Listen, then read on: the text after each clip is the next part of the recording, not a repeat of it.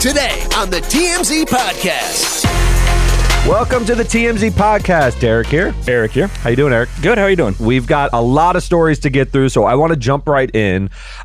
Jimmy Kimmel and Quinta Brunson have made up. And they made up on his show. So I'm not sure they needed to make up, but I want to sort of lay out what happened. Remember on the Emmys, Jimmy Kimmel and Will Arnett did a bit where Jimmy drank too much backstage. Too many margaritas. Too many margaritas, needed to be dragged out on stage. But what was interesting about the bit was he actually stayed splayed out while she accepted her award. She literally had to step over him to give her award. And of course, people were upset saying, this is white male privilege. This guy literally laid in her spotlight and she had to climb over him to accept the award she earned. She earned it, and it was weird because in the shot initially of her winning the award, they were trying to get Jimmy in the shot because the bit was still running its course, and then they zoomed in on her and she was allowed to have her moment. She also handled it pitch perfectly. She sort of wove him in. She didn't seem upset by it or rattled. She sort of made a joke. And they're friendly with each other. And they're friendly. So she was on his show. She was on his show, and Jimmy is always like this. So Jimmy is kind of an emotional guy. Sometimes he'll do those monologues where he gets a little teary-eyed and things like that. And he does have a sincere mode. And he goes into it here. And listen to his apology to Quinta. You know, you're a little bit early for your interview. It's after the commercials. Yeah, so you know how when you win an Emmy, you only have 45 seconds to do an acceptance speech, which is like not that much time? Yeah, yeah. And then someone does you get less time because someone does a dumb comedy bit that goes on a bit too long? You know, I have heard of that happening. That was a dumb comedy bit that we thought it would be funny. I lost, and then I drank too much, and I had to be dragged out on the stage. Mm-hmm. And then people got upset. Mm-hmm. They said I stole your moment, and maybe I did, and I'm very sorry if I did do that. I'm sorry I did do that, actually. And also, the last thing I would ever want to do is upset you because I think so much of you. It is very kind of you to say that. I honestly was in such a moment of just having a good time. Like, I won my first Emmy. I was up there, happy. Right. And I should also say, it was really Will Arnett's fault, the whole thing. He drugged me, and he dragged me out there, and I was unconscious. BoJack Horseman.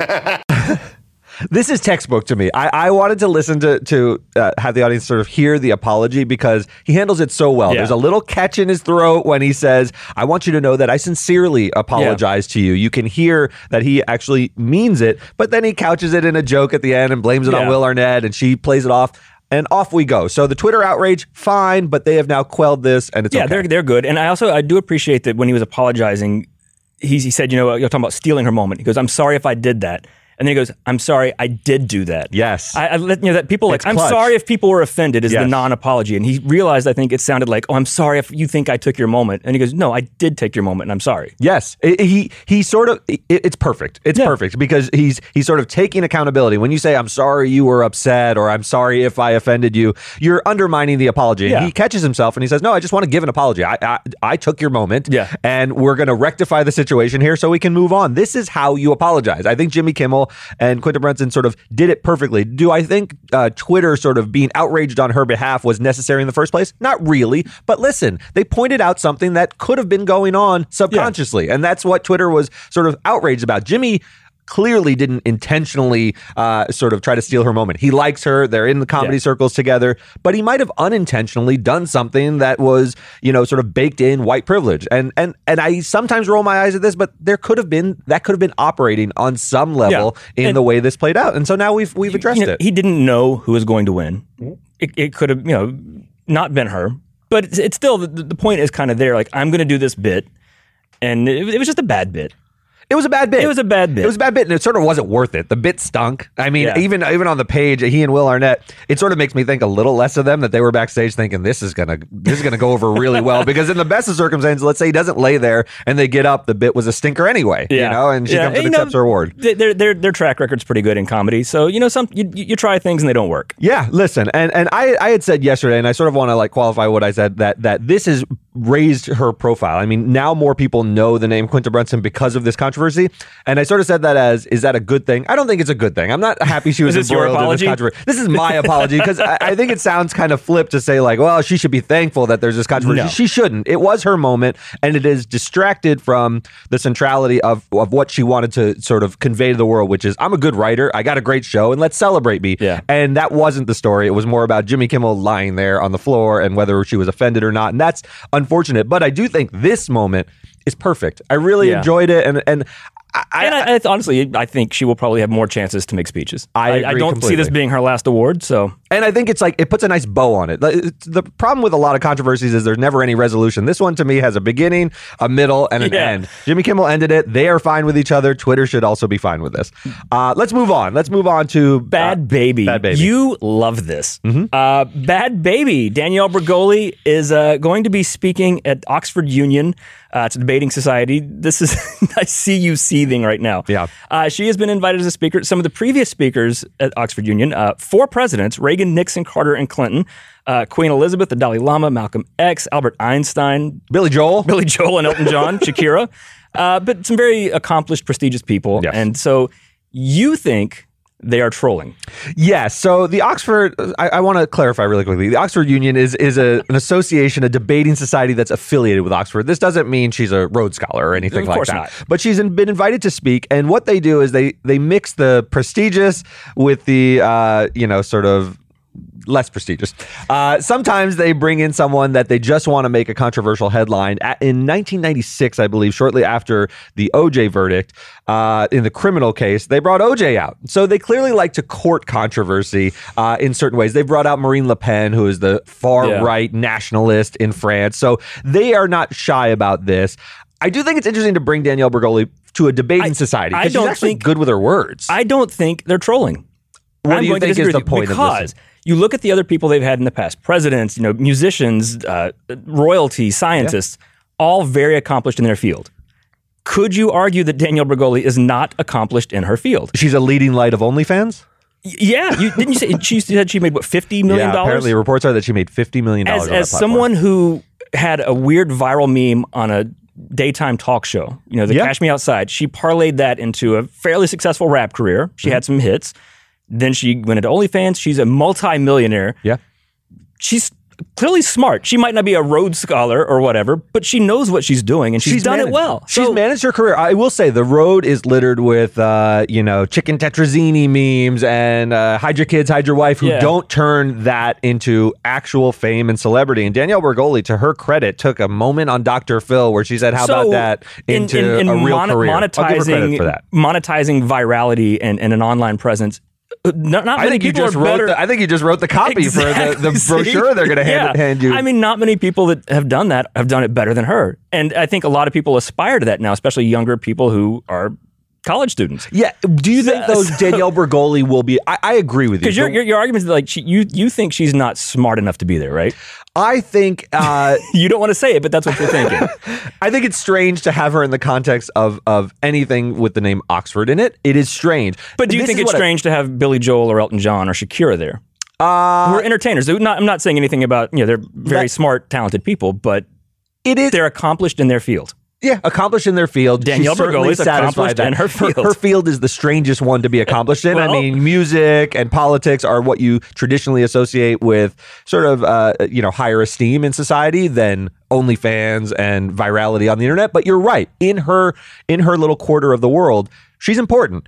What I worry about is when Danielle Bregoli, who has found some success in these realms, goes to Oxford Union, you're expected to sort of convey in a TED Talk kind of way your journey. I don't know that she has that gear. I'd love to see it. Maybe she does. I would love to see that. Maybe she gets up there with a PowerPoint, a laser pointer, and she's able to sort of calmly explain her rise to success in the terms that you laid out. Like, if she's able to do that and say, she's like, good evening, Oxford. Leveraging fame in the age of virality. If she does something like that, I'll be impressed. But I'll give her that opening. However she words it or says it, the point is still there. The point is there. You're right. Maybe this is not a troll. Yeah.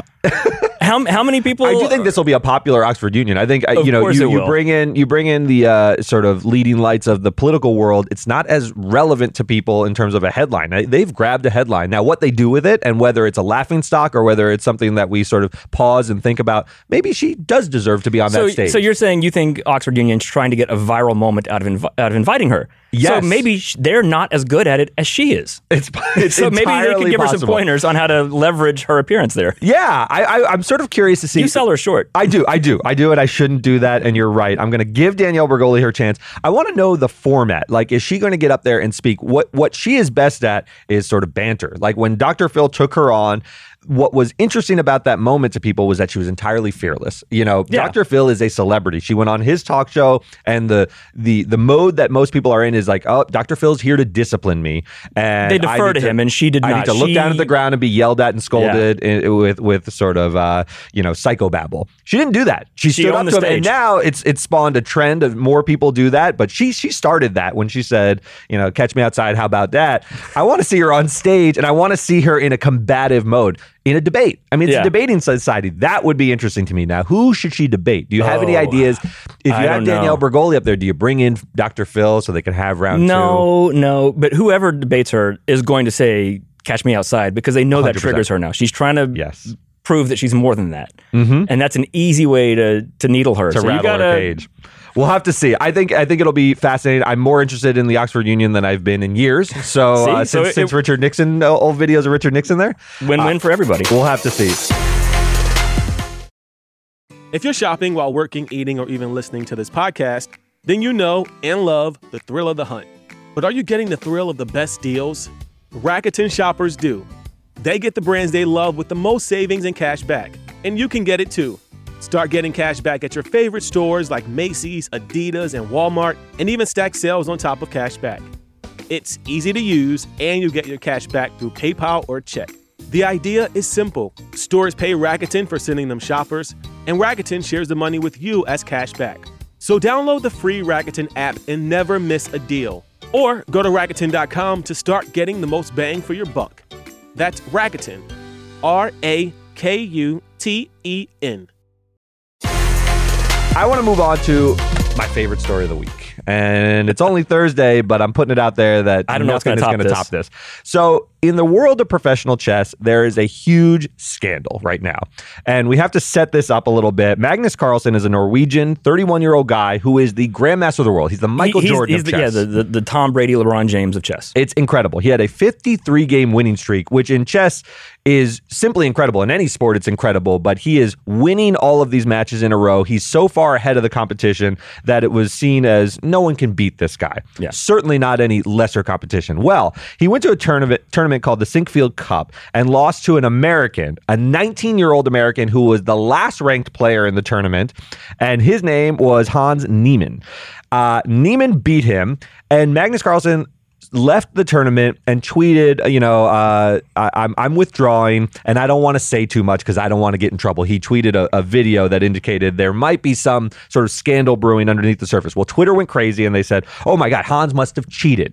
Now, to play in the tournament... So how do you cheat at chess? How do you cheat at chess? Well, you can cheat several ways. You can have a buzzer on you that sort of is connected to what's called a chess engine, which is a computer that tells you the optimal move in any given situation.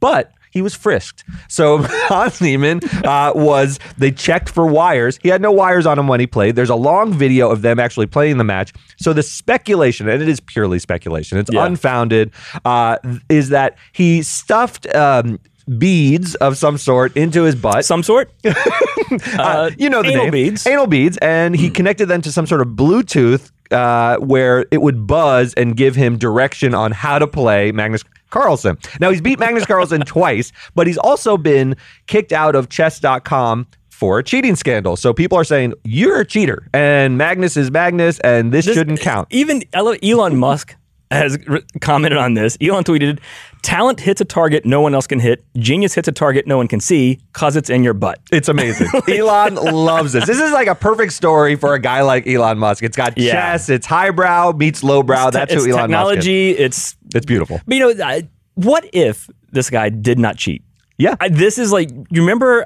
what if he's Bobby Fischer, man? Remember when Marissa Tomei won the Oscar for My Cousin Vinny? Yes. Like 30 years ago. And everybody said, oh, they accidentally read the wrong name. Like, there were all these theories about how there was a mistake because nobody could believe she was actually good enough to win, even though she was great in that movie. She's phenomenal. And in retrospect, people love that and it was really hurtful to her. So what if this guy's the Marissa Tomei of chess? He's like, no, I just got really good and had a moment. Yeah, and he's like, how do I disprove this? They frisked me. What am I supposed to do? Well, they didn't cavity search you. And he thinks it's absurd. He has said, look, you're only saying this because I beat Magnus Carlsen. No other reason. There's been no proof that I had any vibrating Bluetooth, anal beads. Even prostate massager people Every time it was his turn, he'd go, ooh. People don't want to accept it. Yeah. So people are watching the video. There's a long video to see whether he's King 5, if there's any sort of jump when he's making these moves. But it's fascinating. Chess is like back on the map. The Queen's Gambit was a huge COVID phenomenon, and now you got the King's butthole. And it's just, to me,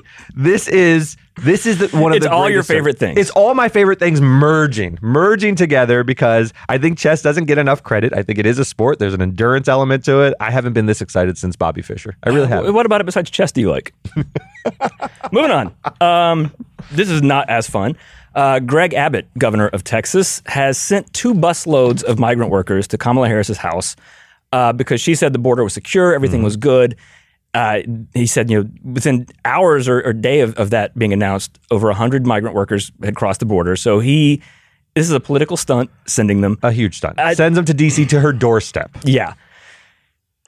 Let's unpack all this. Yeah. So like you said, she took a lot of flack when she said the border's secure, tried to sort of, quell the hysteria over we have a crisis at the border. And Greg Abbott, to his credit, I mean, he is the governor of a state that does deal directly with whatever is going on at the border. And he's saying, look, if you want to tell people this, you deal with the problem. The reason I hate this is this is pure political theater. It's using human beings as chess pieces. These are humans on a bus that he has shipped to Kamala Harris so he could get a headline. And this is, the hypocrisy of politics is, when people were protesting outside of Brett Kavanaugh's house or when he was having dinner, they're like, oh, you have no privacy at your own home that people can protest. And then you send 2 busloads of people to her house. It's crazy. Now, what Greg Abbott would say is, look, all these cities also get on their, sanctuary cities when they stand on their soapbox and they say, we will accept all of your migrants. He's saying, okay, here they are. He's sort of calling them on their sort of grandstanding about the issue. But he can do that because tasteless is that they're people.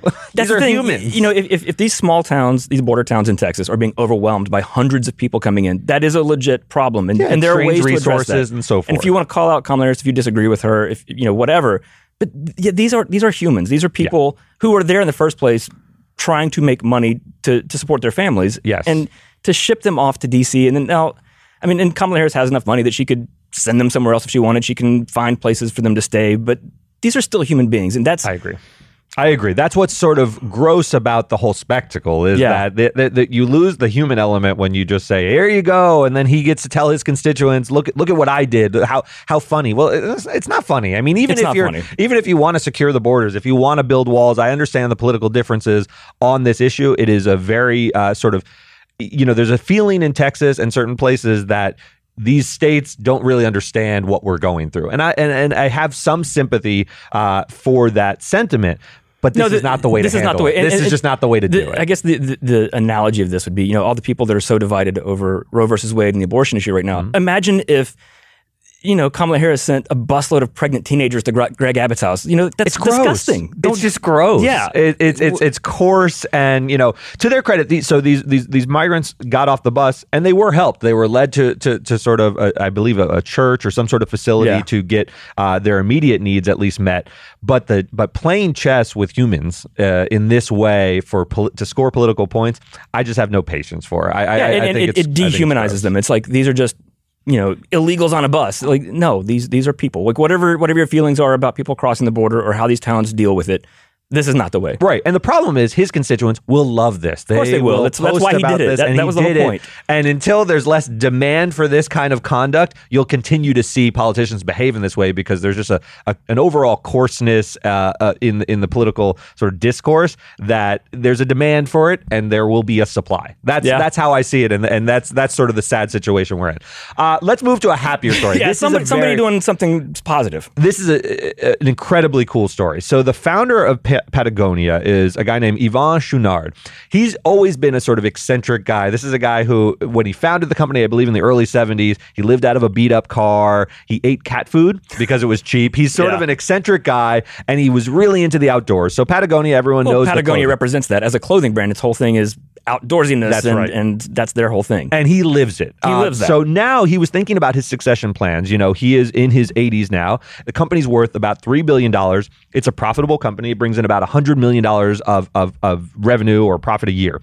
And he's saying, what do I do with this? He has raised his kids to also believe the ethos of, we shouldn't have billionaires. And the kids are on record saying every billionaire in society is a policy failure. That's just their belief. They say no human, single families, dynasties should amass this kind of wealth. So what he did, a lot of people sort of donate their money. You have Warren Buffett who says, hey, give away your billions over time. But they give it away over time and they give it to charitable causes. The problem with that is there's no engine to keep feeding it. You just make the money and then you give it to a charitable cause.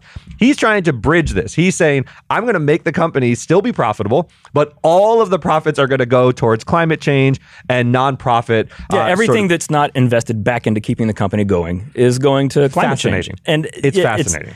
I love this because, it's a, what, people who disagree with climate change, whatever, like, I respect the guy's literally putting his money where his mouth is. Like, he's like, this is what I believe and this is what I'm doing. And they're paying taxes for it. He did not do this in a tax beneficial way. Yeah, this seems very sincere. Yeah. He said they're talking about different ways they could try and do this.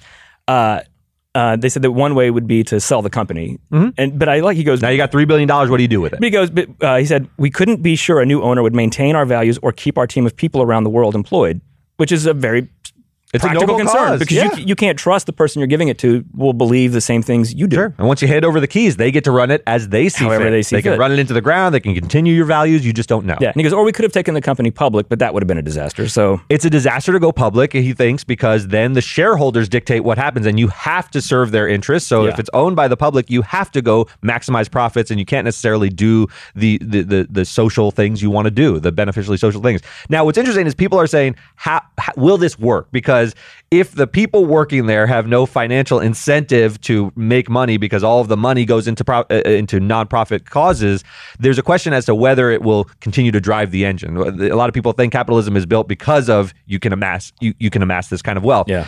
I think it's a great experiment, and I think it actually could work. I think if you get the right people with the right values. To that point, that's the thing. The people who work at Patagonia, like we said, this is not just some random, he'd not just decided that climate change was his issue. This is something he's always cared about. The company is kind of built around the importance of the outdoors. Right. I imagine if you work for them, you kind of know that. Yeah. And you probably believe it yourself. Yeah, you don't want to spoil the outdoors. That's your whole brand. Yeah. Right? And as you see it crumbling with climate change, you think, well, this is part of us being a relevant brand, so it's actually part and parcel. And I don't think it means that people can't, that employees can't get raises or anything, because they said all that's going to be baked into this. Like, they will deduct what they need for the company. Yeah. Everything else goes to climate change. Yeah. So if it's like, okay, well, we need to take this much more for employee raises, that's fine. It's just fascinating. Now, some people are seeing this as a chess move. There was a guy, I think, a couple years ago named Barside who did this, but he had very right-wing values. He put all of his money from his company, I think, $100 million in revenue or something, or billions of dollars, towards anti-climate change. And so Yvan Chouinard said, well, if they're going to do this and sort of have this profit-making engine that is geared towards causes that are hurtful to my company, then I need to create something that will be helpful to my company. So we'll have to see how this plays out. A lot of people are watching it closely to see whether a private trust can run entirely in a nonprofit way, but still generate enough profit to continue to feed those goals. It'll be fascinating to watch. I think it's a very, very cool story. So that'll do it for us today. We will see you tomorrow. All right. Bye.